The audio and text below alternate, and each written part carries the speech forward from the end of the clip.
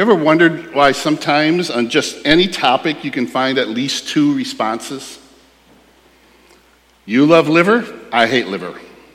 You love beets, I hate beets. You love the Packers, I feel a little differently about the Packers, okay? I love the Vikings, you feel a little differently about the Vikings. You had our new pastor over in Superior, Pastor Derek, he's a Cowboys fan. So we've got all kinds of different opinions around here on simple things like that. And almost any topic you can find people with varying opinions and varying ideas. But sometimes those different responses are on things that are a little bit more serious, right? Liver, maybe not a big deal for you unless it was like for me as a kid. My mom was a saint. I just think of my mom. In fact, this is probably the only thing I can ever think anything negative about my mom, was that she made beets and liver in the same meal. And I gagged on both of those things, right? So we have all kinds of light things, but the serious things of life and some of the serious things about the gospel are going to bring about two kinds of responses. And some people's responses are going to be more serious as well, as we just read as we were reading in this text. That's where we're going to find ourselves in this series through the book of Acts. We're going to find ourselves in a church, in a location where two different opinions are going to rise up and respond to what they're hearing. Two different approaches and opinions and worldviews. They're going to hear the same message. This is my point with my little silly introduction there, is that they're going to hear the same message, and they're going to respond in two different ways. And where we find ourselves is in a church in Thessalonica that had enough Jewish population that they were able to have a synagogue. And as Paul's custom was, whenever he went to a new town, he would find the synagogue, and him being a Pharisee, he could go in there and teach and have a connection with people. And so he went in there, and he would stand up and start to have discussions about things, particularly about who Jesus was. And every time that he would go into these synagogues, he would look at the Old Testament scripture and pointing people to Jesus, and people would respond. But they're going to respond in different ways.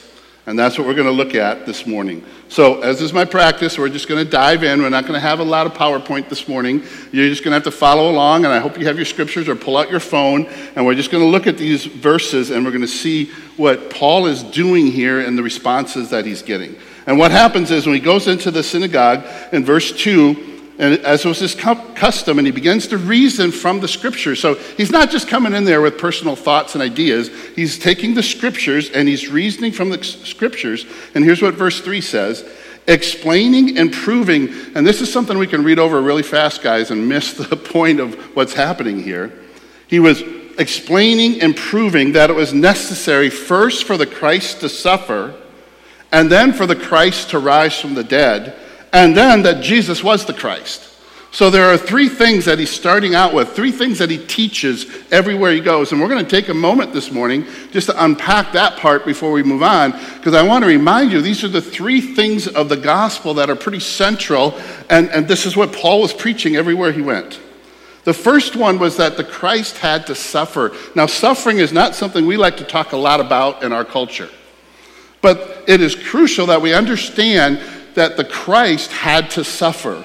And this is what Peter says in 1 Peter 3:8. For Christ also suffered, there it is, once for sins, the righteous one, Christ, for the unrighteous one, me, you, that he may bring us to God, being put to death in the flesh, but made alive in the spirit.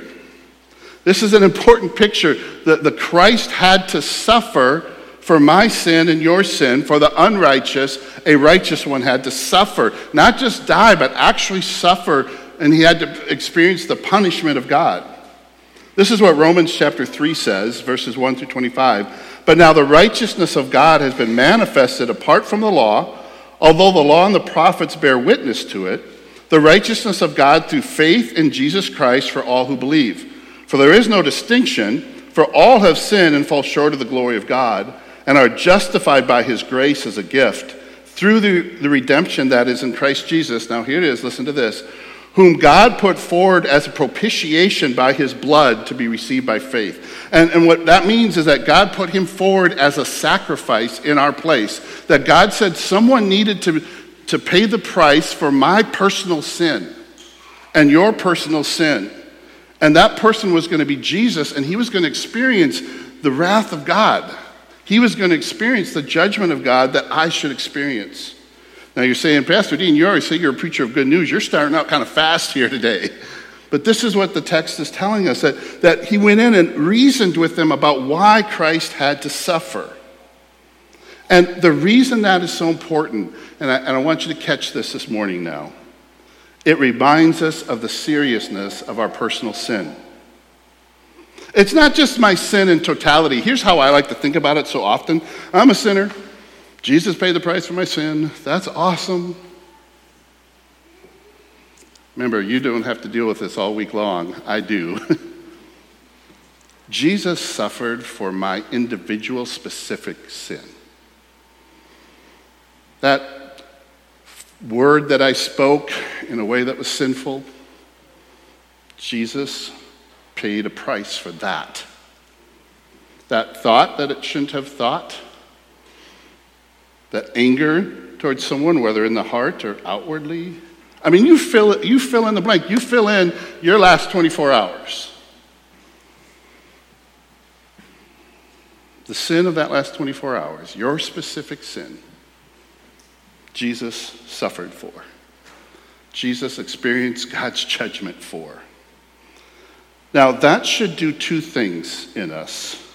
Thinking of each individual sin. Now, a lot of times preachers are going to tell you, don't think like that, you're going to be overwhelmed. That would be true if I didn't finish the whole thing, right?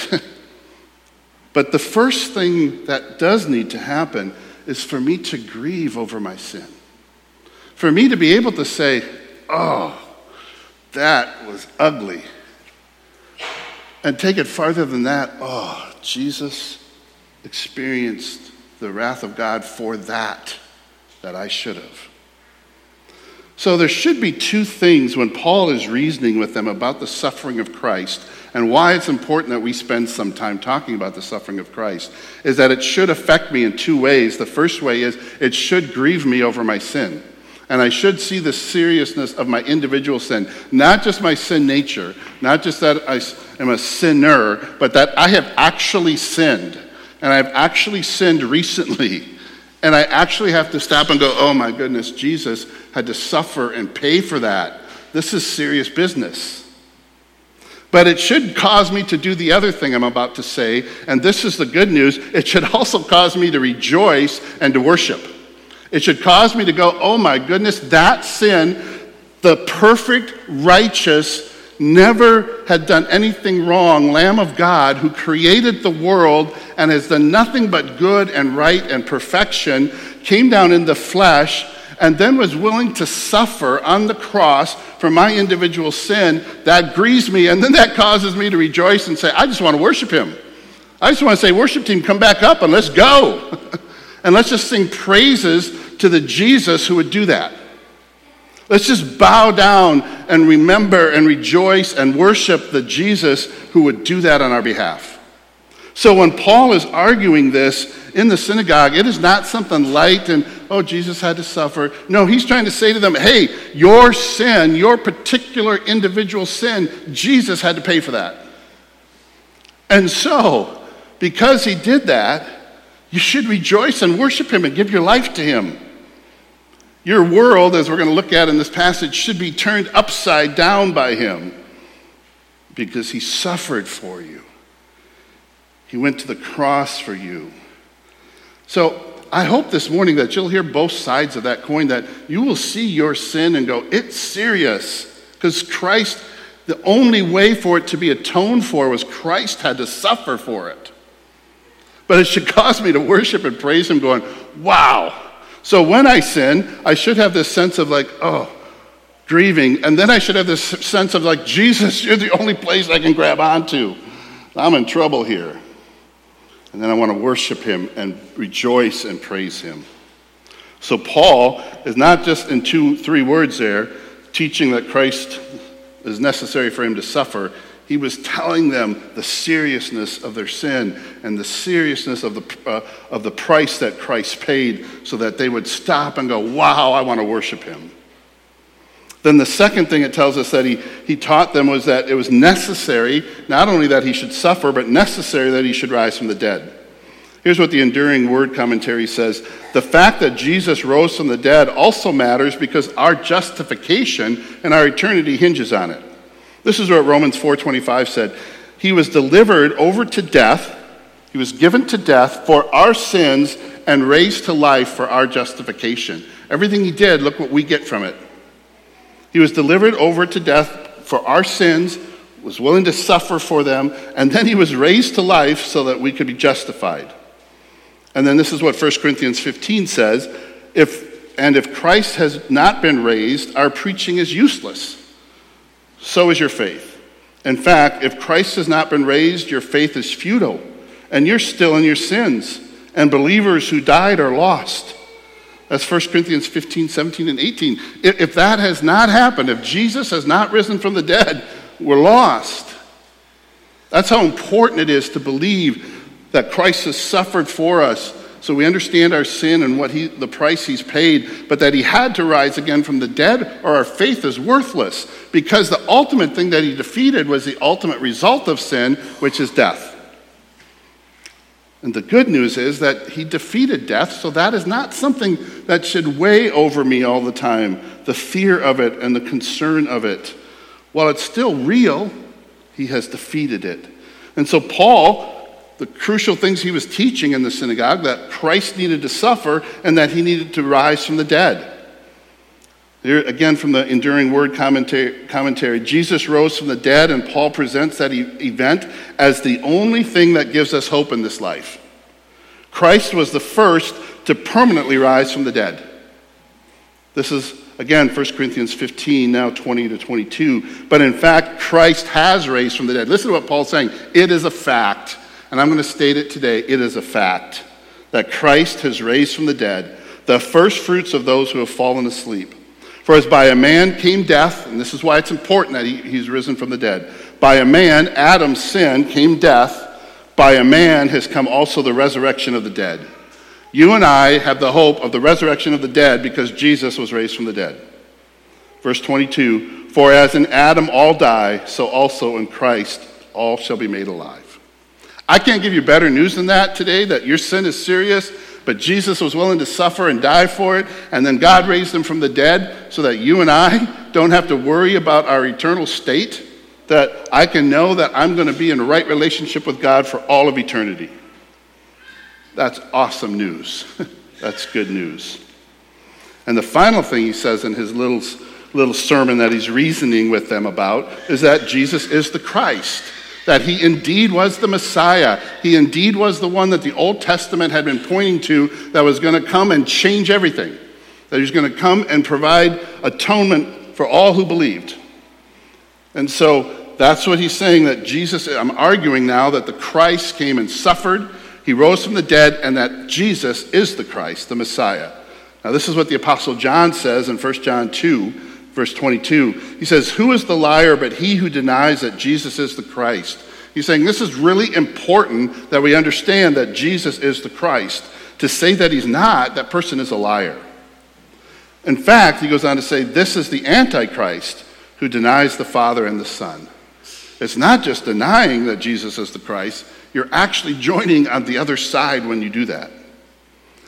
But he's trying to make it clear that Jesus is the Christ, the Messiah. This is what he says in 1 John 5:1. Everyone who believes what? That Jesus is the Christ has been born of. Everyone who believes that Jesus is the Christ has been born of God. And everyone who loves the Father loves whoever has been born of him. Everyone who believes that Jesus is the Christ has been born of God. So that's his message. Christ had to suffer. I'm going to explain to you why. Christ had to die and raise from the dead. And by the way, he is the Messiah. He is the Christ. And here's the good news in verse 4. Some of them were persuaded. They heard that message, and some of them said, yes, you are right. Remember those two ways of responding to any given thing?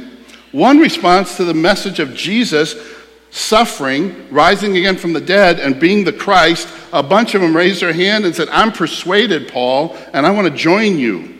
And so they joined Paul and Silas, as did a great many, listen to what he says, of the devout Greeks and not a few of the leading women. Why that's a little bit important is because all of a sudden we're seeing that these people who are responding to this message are from all kinds of different walks of life. Jews and Gentiles responding to this message. It says, some were persuaded, which were the Jews, and did a great many devout Greeks who were there. Greeks who were outside of the faith, of the Jewish faith, were coming and seeking in the synagogue, and they came to faith. And so now, and I don't have time to go into how much animosity there were between Jews and Gentiles at that time, but you talk about some of the unrest we have today, it's nothing like what was going on between those two people groups, and now here they are, joining together in belief, and joining together and were persuaded that Jesus was the Messiah. And then it says men and women, which also was something that was a clash at that time.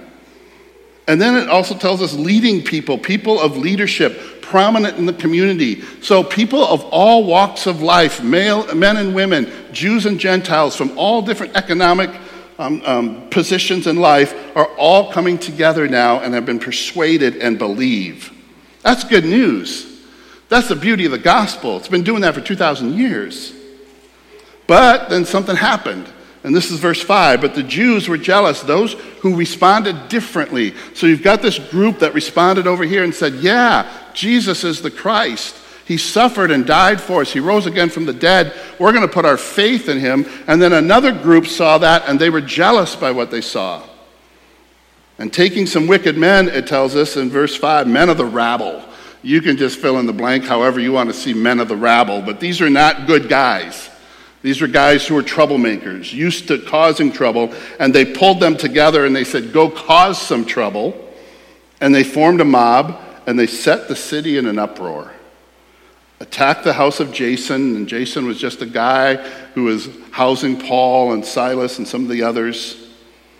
And they attacked the house of Jason, seeking to bring them out to the crowd. So this crowd and this mass group began to want to bring Paul out and actually harm him. They go to Jason's house, and when they couldn't find them, they dragged Jason and some of the brothers before the city authorities. So they go there, Paul's gone, they grab this guy Jason, the homeowner, they pull him out before the city council, and they're shouting, and this is what they say, and I love this. Hold on to this, because we're going to kind of unpack this theme throughout. This is what they say about these guys. These men who have turned the world upside down have come here.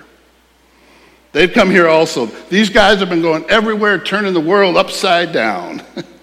Man, I'm praying that maybe one day I might stand before the Lord and he might say, you did some upside downing in the world. Whatever they were doing was such a radical impact that people are going, it's just turning people upside down. And that's what they're saying these guys were doing. And Jason has received them. They said, this guy Jason, he housed them. And they're all acting against the decrees of Caesar, saying that there is another king, and his name is Jesus. So they're bringing these accusations. He's claiming that there's another king, and he's causing trouble. And Jason let him stay in the house. And the people in the city authorities were disturbed when they heard these things, because they're like, okay, they're causing trouble, and they're saying there's another king? That's getting a little more serious. They're disturbed by it, but not so disturbed that a little money didn't help change their opinion. It says, and when they had taken money as security from Jason and the rest, they let them go. They essentially took bail money, took some money and said, all right, if you can get these guys out of here and calm everything down, maybe we'll leave you alone. Listen to this. This is important. The gospel turns the world upside down. The gospel was so radically different than the culture, and what it teaches is so different that the results in transformed lives were so different that the people around them said, they turned the world upside down. My neighbor is doing weird stuff now. And here is how it turned the world upside down. They saw things so differently. They saw life differently. In the Roman culture at that time, a dad could decide when a baby was born that baby shouldn't live, typically because it was a female, and they would send it out into the trash, or they would put it up in the hills to let it die, and Christians were going out and finding them. And Christians were going and bringing them back in and raising them as their own. That was so radically different. that the world around them said, they're turning the world upside down.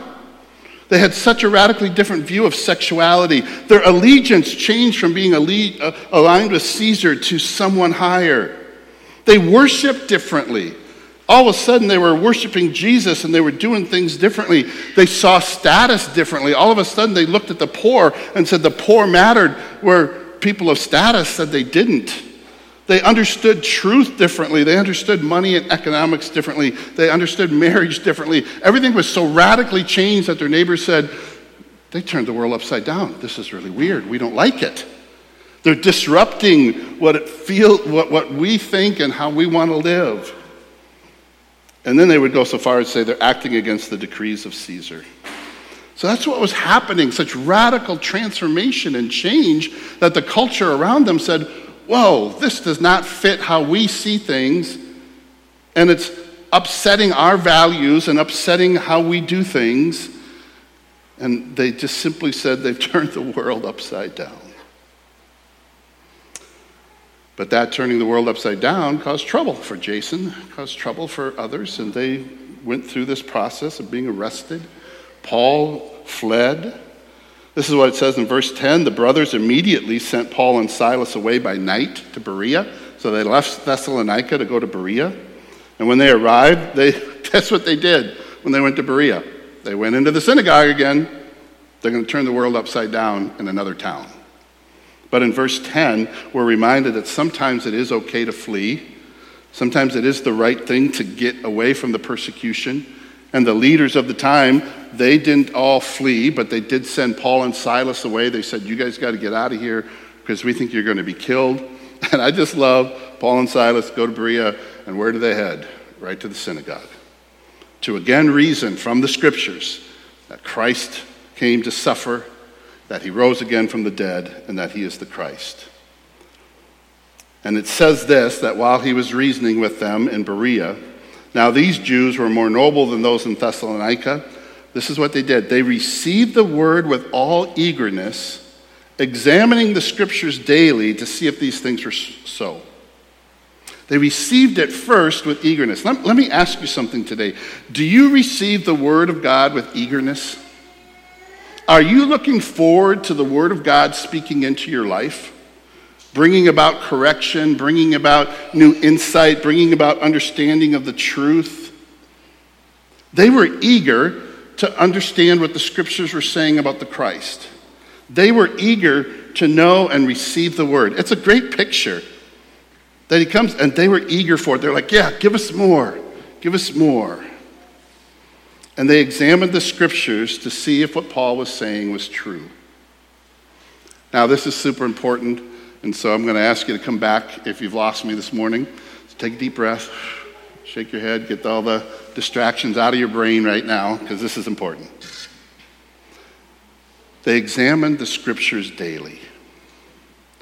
To know what is true about the gospel, to know what is true about God and his character and his nature, to know what is true about Jesus, to know what is true about the way to salvation, to know what is true about how we're supposed to live, we have to be in the Word. There's just no other way to get around this. And I hope you know by now, those of you who are here on a regular basis, that I'm not a legalist. I don't try to manipulate or guilt you into things, but I will plead with you, okay? Hear me this morning pleading with you to examine the scriptures daily. Here's why. The health of our church, your personal spiritual health, and the spreading of the gospel hinges on that. You personally examining the scripture daily. The health of our church, your personal spiritual health, and the proclamation of the gospel, that is the foundation of it. If we are not in the word daily, then we are not going to be able to grow spiritually. If we are not examining the scripture daily, the health of the church, we don't like to think about this much, but we're a body. And, you know, I'm going to be honest, my eye has been kind of bugging me this week after I smack it with a stick, right? And when you smack your eye with a stick, the rest of the body gets impacted by it. You are not alone. You are part of a body, and where you're at in your spiritual journey impacts all of us. Where I'm at in my spiritual journey impacts you. I want you to think of the person to the left or to the right, to the front or behind you. Your spiritual journey impacts their lives.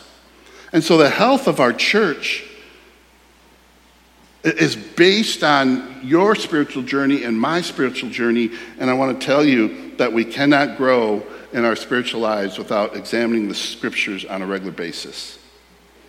And without that, our church, your spiritual life, and the proclamation of the gospel in our community will not prevail. And it will not prevail against all the storms that are in front of us. See, that's my point. There are some storms that we're seeing here in Acts 17 that they were able to withstand because of these things, because they examined the scriptures daily.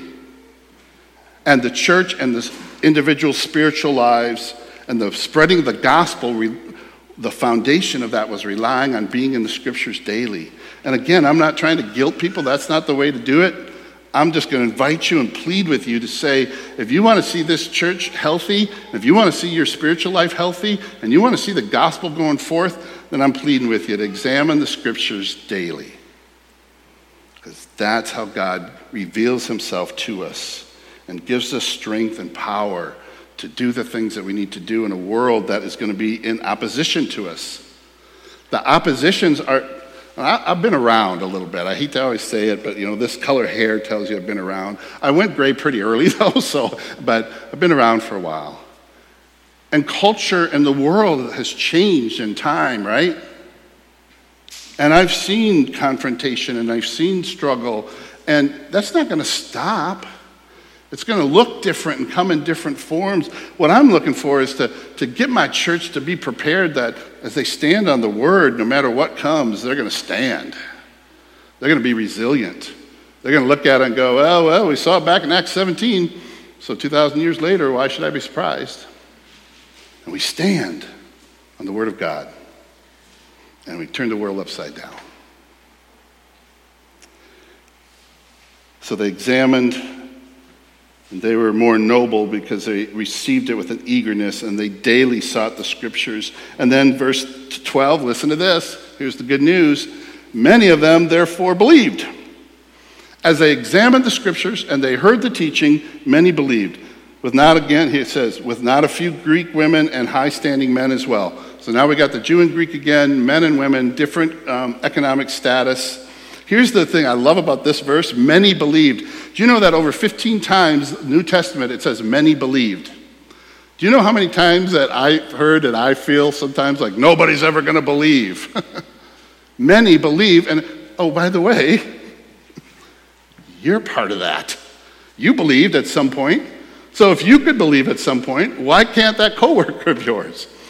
Why can't it be that neighbor of yours? It's funny how our minds get, and I've just been in the church my whole life, and so I know how they can get, because mine gets that way sometimes, and we look around and we say, nobody's coming to faith in Jesus. Oh, well, I came to faith in Jesus, but nobody else is coming to faith in Jesus. Oh, well, that person came to faith in Jesus, but nobody else is coming to, and we miss when God is doing his work.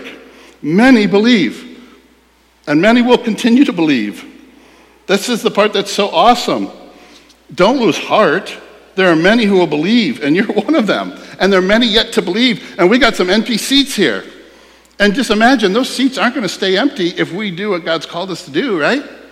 I'm excited to think about what new believers are going to be coming into this church. What person is going to have that testimony of what I came to Jesus. Let me tell you about it. I just came to Jesus. I want to be baptized. I want to tell you about my story. There are many yet to believe. There are many yet to believe in Duluth. How many are going to be a part of our fellowship that we don't even know yet? I'm looking forward to having fellowship in 6 months with somebody I haven't even known today. That's pretty awesome. Please don't lose heart. Please remember what the scriptures say. Many believed. In this context, with the persecution, with the stuff going on, many still believed. And then it happens again, verse 13, when the Jews from Thessalonica learned that the word of God was proclaimed by Paul and Berea, they decided to send some agitators and stirred up the crowd there too. So this is what happened. They went, many believed, opposition. Same message, two responses, belief, opposition. So the agitators came, they stirred up the crowds. What should we take from that? Here's what I just would really like for you to think about. Let's not be worried or surprised when it happens. When the agitators and those who stir up the crowd come about, let's not be surprised. Let's bring the gospel. And then it says in verse 14, then the brothers immediately sent Paul off again. Paul was important. They didn't want anything to happen to him at this point. They sent him off on his way to the sea by Silas, but Silas and Timothy remained there. This is verse 14. Those who conducted Paul brought him as far as Athens, and after receiving a command for Silas and Timothy to come to him as soon as possible, they departed. So Paul fled, and Silas and Timothy remained, strengthened the church, and eventually joined in. Now, the question becomes, what are we going to do with all this? Okay, that was a lot of stuff there. First, let me give you what I started sharing this with you a couple weeks ago, that I'm going to, hopefully every sermon, most every sermon, have a part that I call my pastoral burden. What's my pastoral burden? As your pastor, what is my burden from this passage? And then we'll look at some practical applications. First, my pastoral burden is that the gospel would rearrange your whole world. Let me ask you this. Has that happened for you? It can't be an add-on or something that's put on the side. It turns everything upside down. It rearranges your whole world. And so my pastoral burden for you this morning is that knowing the gospel of Jesus Christ would rearrange your whole world and how you see things and how you understand things and what your life is about. That's my pastoral burden. And then my other part of my pastoral burden from this text is that we would understand the gospel well, that we would stand firmly on these three things, that Jesus is the Christ, Jesus did suffer for our sins, and Jesus did defeat sin and death by rising again from the dead. That you would grab onto those things and hold on to them and rejoice in them and go, that's so awesome. Jesus is the Christ. He suffered for our sins. He died and was raised again from the dead. My pastoral burden this morning is that we're growing deeper in the Word, that we would be people who are people of the Word, and that each one of us would walk out of here with a little bit of a challenge today of going, how am I going to get into the Word and examine it daily? Fourth, my pastoral burden is that this message might help us to be more resilient in our faith, and that we might be able to withstand some of the pressures that are going to come our way in your workplace, through your neighbors, through social media, wherever it comes, that you might be able to stand firm in your faith, even when these kinds of pressures, even when agitators and others come and stir up the crowd.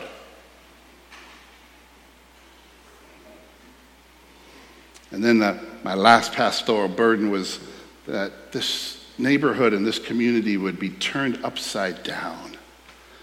And that we would be a church that people would say, that church, like these disciples, turned the world upside down. Brought a new perspective that set people free and changed the course of their lives. You know, when I worked in prison ministry, one of the beautiful things of the gospel was seeing somebody's life so radically change, the course of their life go in another direction. Well, guess what? That's what the gospel's done for you too. Sometimes I shudder to think where I might be without the gospel. And to know that Christ comes and changes us, and that he turns it upside down. That's my prayer, that we would be known as an upside down turning of the community and world and culture church.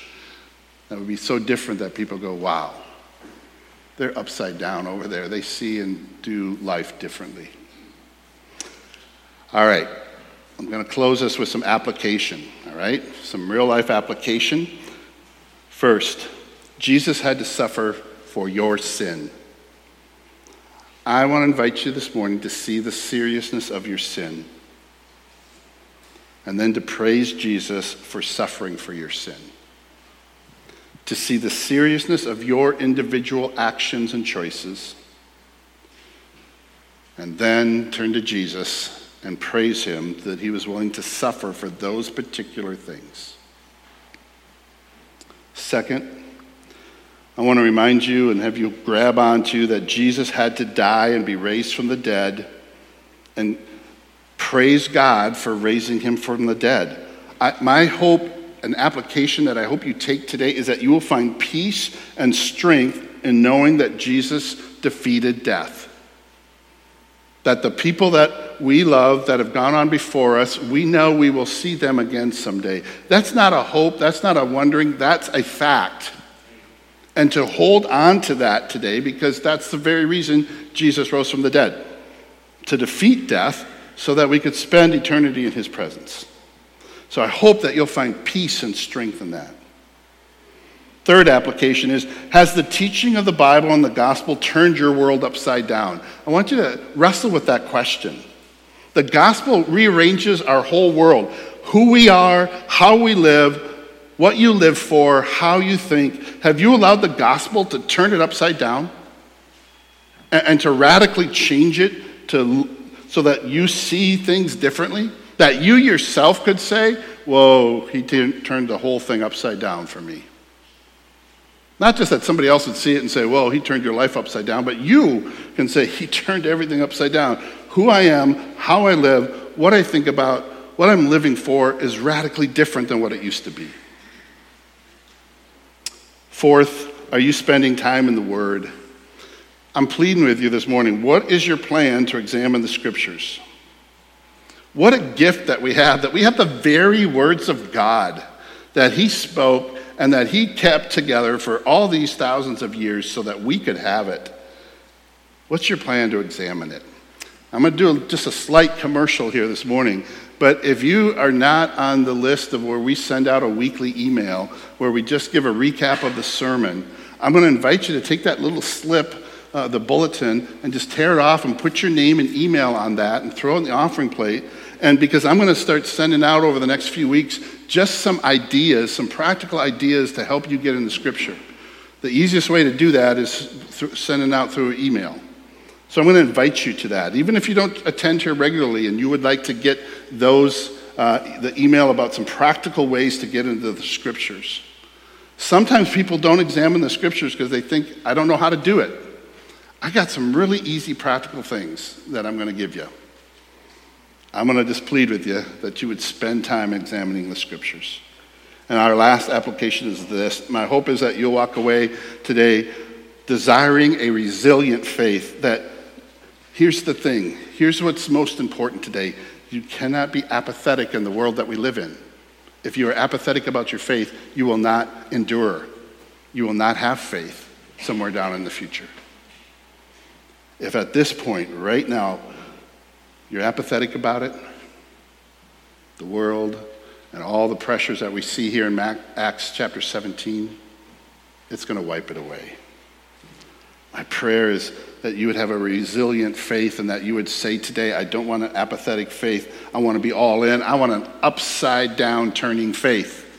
I want him to turn my life upside down so that it starts to look more like Jesus. Now here's the thing about all this. All this is good news. I think it's all great news. But it's all made available to us through the work of Jesus Christ on the cross. I think this is awesome news that my life can be turned upside down by the God who created me and who designed me, and he can do the work in me, and he's going to do all of it, and he did all of this by Christ dying on the cross. So I hope this morning you walk away with hearing good news of the radical work that the living God can do in the lives of people. In Acts 17, we saw it, and there were two responses. One said no and became agitators, but many believed. Where are you this morning? Which place are you in?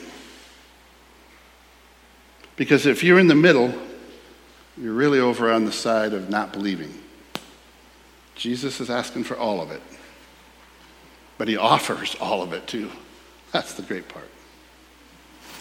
So I want to invite you this morning to bow your heads and spend a moment where you just hear and listen to what the Lord might be saying to you. And I really hope that wherever you're at today, that you would have some conversations about this with people. But if you're at that place today where you're not sure if you're all in, and if you're not sure that you want him to turn your life upside down, I'm going to invite you to consider what Jesus wants to do in your life today. And maybe you've been following him, but you haven't been all in. You've been holding on to some stuff, say, I don't want him to mess with that. He wants to turn it all upside down, inside out, rearrange it all for your good and for his glory.